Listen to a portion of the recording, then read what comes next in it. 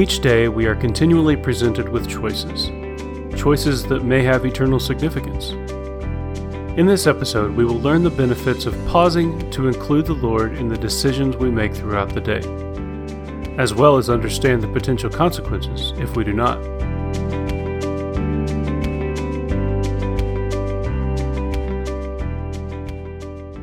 Have you ever considered all the choices you make in any given day? Many of the choices you make may seem insignificant. You may even make some decisions without even thinking about it, or pausing to consider the potential consequences. Yet many choices we face have the potential for eternal significance, and some choices can result in consequences that are irreversible. Have you ever made what appeared to be a small decision and then found out later that the consequences of that choice were much bigger or far-reaching than you imagined?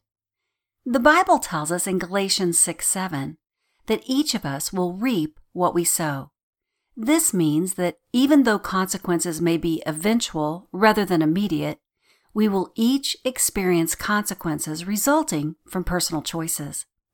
Galatians 6:8 says, "The one who sows to please his sinful nature, from that nature will reap destruction. The one who sows to please the Spirit, from the Spirit will reap eternal life." Think about it. The farmer who makes the choice to plant corn shouldn't expect to harvest beans. We all know that the consequence or end result of planting corn is a harvest of corn. This next point may seem obvious, but it's important nonetheless. Both reaping and sowing are based on choices. Sowing is an initial action. We choose the actions we sow, how often we sow, and how long we sow. Reaping is the consequence we experience from the choice to sow. I make this point because sometimes when a person is reaping, they fail to acknowledge or take responsibility for the choices they made when sowing. The truth is that each choice we face provides an opportunity to sow those things that gratify the flesh, or to invest in the things that please the Holy Spirit. That also means that each choice can determine whether the outcome is honoring to God.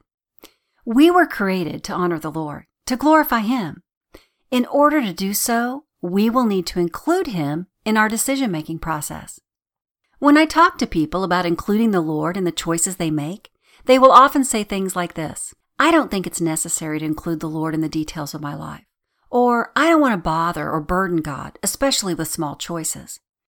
In response, I often ask this question: "Have you ever made a decision you regretted?" They typically say yes, and then I ask them to consider the difference it might have made had they included God in that decision. Romans 12:1-2 says, "I urge you, brothers and sisters, in view of God's mercy, to offer your bodies as a living sacrifice, holy and pleasing to God. This is your true and proper worship. Do not conform to the pattern of this world, but be transformed by the renewing of your mind. Then you will be able to test and approve what God's will is, His good, pleasing, and perfect will." The world makes decisions independent of God, yet God asks us, believers, to daily surrender our desires and our will to Him as living sacrifices. Unless we intentionally renew our minds to see our choices from God's perspective, we will fail to recognize His will, and as a result, we risk settling for less than God's best for us. Isaiah 48:17 tells us, "This is what the Lord says, your Redeemer, the Holy One of Israel. I am the Lord your God, who teaches you what is best for you, who directs you in the way you should go." God wants to direct us and guide us in the way we should go. He will teach us to recognize His best path for each of us as we rely on Him to do so. Whether or not we include God in our decision-making process reveals what we believe to be true about Him and His Word. For example, God is all-knowing. He's aware of every detail of our lives. He created us and knows us better than we will ever know ourselves. Psalm 139:1-4 says, "O Lord, you have searched me and you know me. You know when I sit and when I rise. You perceive my thoughts from afar. You discern my going out and my lying down. You are familiar with all my ways. Before a word is on my tongue, you know it completely. If God is indeed a God of detail, if He knows everything about us, including what is best for us, wouldn't we want to involve Him, even what appears to be the small decisions throughout our day? We of course want to trust God with big decisions that have great financial consequences or long-term effects. Yet by including God in the small decisions of each day, we are learning to give Him greater control, to trust Him with our entire lives, and depend on Him for all things. Galatians 5:25 says, "Since we live by the Spirit, let us keep in step with the Spirit." If we truly want to keep in step with the Holy Spirit, we will need to involve Him in the moment-by-moment decisions throughout each day, allowing Him to guide and direct us. In order to involve the Lord in our personal choices, we will first need to recognize points of decision. Jeremiah 6:16 begins by saying this, "This is what the Lord says, stand at the crossroads." Now the crossroads in this verse represents a point of decision, very similar to the way we come to a physical crossroad when we're traveling. If we're familiar with the road, or we've already decided the direction we're going to take, we might be tempted when approaching a crossroad to just come to a rolling stop and move on. It's easy to be tempted to live our lives in this way, moving from task to task, destination to destination, especially if we like a comfortable routine. But what happens if God wants to have a say in the direction we go?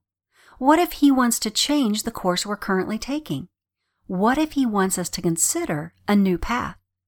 Jeremiah 6:16 reminds us to stand or pause at the crossroads in life, so we may each learn to prayerfully consider the options and choose God's best path. To stand at the crossroads is to place yourself in a pause or neutral position, to be without motion in any direction. To be in a neutral position is to prevent your mind, will, and emotions from making plans or moving you in a particular direction. We know that it's possible for us to be standing physically still while our minds and emotions are racing. Without pausing to consider God's perspective, we may invest in thoughts or feelings that move us in one direction over another. If we automatically follow our own way of thinking, our feelings or our desires, we will walk by sight rather than by faith. In other words, we will allow ourselves to be led by the flesh rather than by the Spirit. Pausing to involve God in the choices throughout each day is choosing to be proactive in your pursuit of pleasing Him. Yet learning to do so is going to take practice. If it's not already your habit, I encourage you to begin including the Lord in your decision-making process by asking the Holy Spirit to enable you to recognize choices and to prompt you to pause at points of decision. Initially, you may not recognize a choice until after you have made it. Or you may find that you are recognizing choices, but failing to pause to consider God's perspective prior to making the choice. Please know that as you consistently give God control over your decisions, you will begin to recognize more and more opportunities to involve Him in the process. Sometimes you have time to think about a decision before making a definite choice, while other decisions are made within moments of each other. This training can prove to be particularly valuable in these instances. As you practice developing this habit, I encourage you to focus on the benefits rather than becoming frustrated with the initial process. So let's consider the benefits of learning to pause or place ourselves in a neutral position at points of decision. First of all, by placing ourselves in a neutral position, we are acknowledging God's authority in our lives and our desire to surrender to His will. A neutral position allows the Holy Spirit to evaluate our motives so that we can align them with His prior to action. And being in neutral also allows us to consider the potential eternal purpose in each choice. Pausing in neutral provides us with the opportunity to test potential choices against the truth of God's Word and His nature.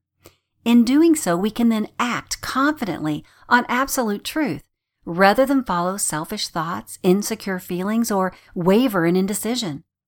Now let's return to Jeremiah 6:16. This is what the Lord says, stand at the crossroads and look. God doesn't want us just to stop. He wants us to be intentional while we are in neutral. Consider this. Sometimes a person in authority will instruct a pilot to postpone their landing. The pilot responds by putting the airplane in a holding pattern.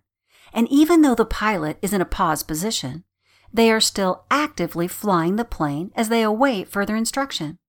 In a similar way, the Lord asks us to place ourselves in a position of neutral, while at the same time being intentional, purposefully active in seeking His Spirit's next instruction. Our focus is on Jesus. We are looking to Him and Him alone for guidance and direction. Let's study again Jeremiah 6:16.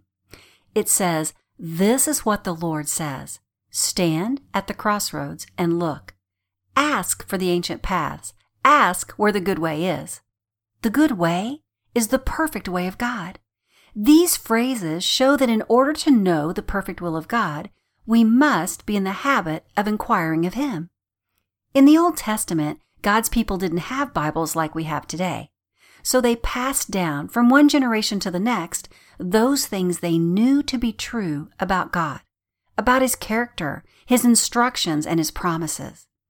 Jeremiah told the people to ask for the ancient paths, to bring to remembrance what happened to God's people when they chose to be obedient and when they followed their own desires. Since God never changes, by looking back, they could learn to identify and walk in His faithfulness. Today, we can practice remaining in a neutral position while also asking for God's guidance by using spiritually discerning questions. For example, does the Bible have anything to say about the subject being considered? How does this decision represent God's best? Does this choice reflect the character of God? In what ways will this decision bring honor to the Lord and please Him? When we ask questions such as these, we are promoting thought from God's perspective concerning both potential choices and consequences. No doubt, God has a perfect plan for each of us, but He won't force us to follow His directives. He will often wait for us to willingly include Him in our lives. Now let's go back and review Jeremiah 6:16. This time as I read, I encourage you to pay attention to the order of Jeremiah's instructions. He says, "This is what the Lord says. Stand at the crossroads and look. Ask for the ancient paths. Ask where the good way is, and walk in it." We can't follow God's will without first recognizing it. When Jeremiah tells us to stand, look, and ask, he's encouraging us to stop and consider who God is and what obedience to Him looks like. Then Jeremiah tells us to walk in revealed truth. He does not tell us to move forward blindly or to make our own way. This verse clearly shows us that when God reveals His best path, we're to respond by obediently following Him. In other words, it's not enough to merely consider God's will. We must be willing by faith to walk in a manner that pleases and honors Him. Okay, let's look together one last time at Jeremiah 6:16. "This is what the Lord says. Stand at the crossroads and look. Ask for the ancient paths. Ask where the good way is and walk in it. And you will find rest for your souls." Throughout Scripture, we can see that God always blesses obedience. As you choose to consistently walk in obedience to the Lord, He will provide abiding peace and rest for the journey. To involve God in our decision-making process is to recognize personal choices, examine options from God's perspective, and then walk in obedience to His truth. We learned in past episodes that God reveals His truth to us in 3 ways: through His Word, His nature found in His Son Jesus, and what His Spirit reveals to us through prayer. It's also important to understand that since God's truth is absolute, these 3 elements will never contradict each other. For example, if the thoughts you experience are not in line with Scripture or the character of Jesus, you can be confident that these thoughts are not from the Holy Spirit. God's truth is the most trustworthy standard to use in our decision-making process. Amos 7:7-8 says, "This is what He showed me. The Lord was standing by a wall that had been built true to plumb, with a plumb line in his hand. And the Lord asked me, 'What do you see, Amos?' 'A plumb line,' I replied. Then the Lord said, 'Look, I am setting a plumb line among my people Israel. I will spare them no longer.'" In construction, a plumb line is used as an objective standard to ensure the stability of a structure. In this passage, God provided a plumb line for His people to ensure that their lives were structurally sound and in line with His will. Simply put, God's people reflect Him when we live according to His standard, and God calls us to live by His same standard of truth today. 1 Thessalonians 5:21 and 22 tells us to test everything, hold on to the good, avoid every kind of evil. The Apostle Paul is speaking here of the testing of what people who claim to preach the gospel say. But this point can easily apply in other areas to help us avoid evil.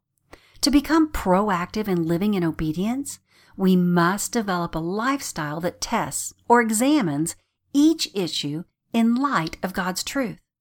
If we choose not to use God's standard to test each situation, we risk acting in a way that opposes truth. By testing our lives using truth, we can then divide out what pleases God from what opposes Him. Dividing good from evil, pure from impure, presents us with a choice. We can then take hold or cling to those things that please God while avoiding the rest. If you think about it, we are already in the habit of testing things. For example, we can hear or see an advertisement and then either automatically believe it to be true or test what is said to discern fact from possible false information. In a similar way, we can test daily issues in our lives using the standard of God's truth. For example, we can test information and conversations for truth. 1 John 4:1 says, "Dear friends, do not believe every spirit, but test the spirits to see whether they are from God, because many false prophets have gone out into the world." You see, we can encounter information or counsel from a variety of sources without ever really receiving truth. For this reason, we never want to assume or invest in what people say without first testing it for truth before we receive it. In other words, it matters not what people call truth, but what is truth that is really important. We should also learn to test situations for truth. Our thoughts and feelings can produce a subjective point of view, depending on the situation. However, comparing each situation to God's standard produces an objective viewpoint. We can then determine whether the choice will reflect truth. Choosing to use God's truth instead of personal thoughts or feelings to evaluate a situation will help draw accurate, God-honoring conclusions instead of just assumptions. Let's consider how we might test a real-life situation using God's standard of truth. Let's say that a friend of yours who is a believer calls you. He's upset because he shared something in confidence with a coworker, who then broke the confidence by talking to their boss. Your friend is hurt, embarrassed, and angry with the coworker. Then the friend asks you what you would do in this situation. What a great discipleship opportunity! Of course, you will first want to meet them where they are by empathizing with their situation. And empathy promotes teachability. Let him know that you're really sorry for the pain he's experiencing and the hurt the situation has caused him. Then encourage your friend to test the situation for truth and to rely on the power of God's Spirit to enable him to act only on truth. Let me show you what I mean. Let your friend know that Satan would love for him to be distracted by this issue. But rather than invest in emotions that fail to glorify God, encourage him to rely on truth and walk in it. For instance, encourage him to remove all feelings of hurt and anger so he won't be further distracted or become bitter and resentful. Since it's God's will that he forgive his coworker, encourage him to do so immediately. It's also God's will that people repent of wrongdoing, which brings up this issue. Does the coworker profess to believe in Jesus or not? If the coworker is not a Christ follower, we can't expect him to act like Christ. In this case, I would encourage your friend to pray for the coworker's salvation. If the coworker does claim to be a Christian, I would encourage your friend to prayerfully consider talking to the coworker about his actions in a loving, Christ-like manner. Remind your friend, too, that in Romans 8:28, God promises to work all things together for good, and encourage him to ask God to use this trying situation for his glory. Then pray for your friend. Ask the Lord to enable him to recognize each choice to walk in the grace and truth of Christ Jesus. You may also want to continue to encourage him with Scripture via email or text. For example, Psalm 84:11 says, "The Lord God is a sun and shield. He bestows favor and honor. No good thing does he withhold from those whose walk is blameless." Psalm 62:1 and 2 says, "My soul finds rest in God alone. My salvation comes from him. He alone is my rock and my salvation. He is my fortress. I will never be shaken." These are only a few of the many ways you could test this situation using the truth of God's character and his word. Even though this person is hurting, as he tests each layer of the situation for truth, clinging to good and avoiding evil, he can have confidence he is walking in obedience to God, and he will experience Christ's peace. If you aren't already in the habit of testing everything, learning to do so can initially be challenging and may seem cumbersome. Keep in mind that God knows what is best for us. He asks us to test everything rather than leave parts of our lives to chance. As you learn to test everything, you will reap the blessings of godly choices and suffer fewer undesired consequences. The benefits of walking in the freedom God's truth provides will be well worth it. As you disciple others, keep in mind that people who haven't been trained to consider choices most likely don't think about potential consequences as well. Help them to see that by including God in their daily decision-making process, they will be able to recognize God's best in each situation. And as a result, they can make an intentional choice to follow the Lord and reap the benefits of obedience. Where does this episode find you? Are you ready and willing to include the Lord in the choices you face each day? By involving God in your decision-making process, the Holy Spirit will help you discern between those things that mirror God's Word and His character and those things that do not, allowing you to make godly choices while avoiding undesired consequences.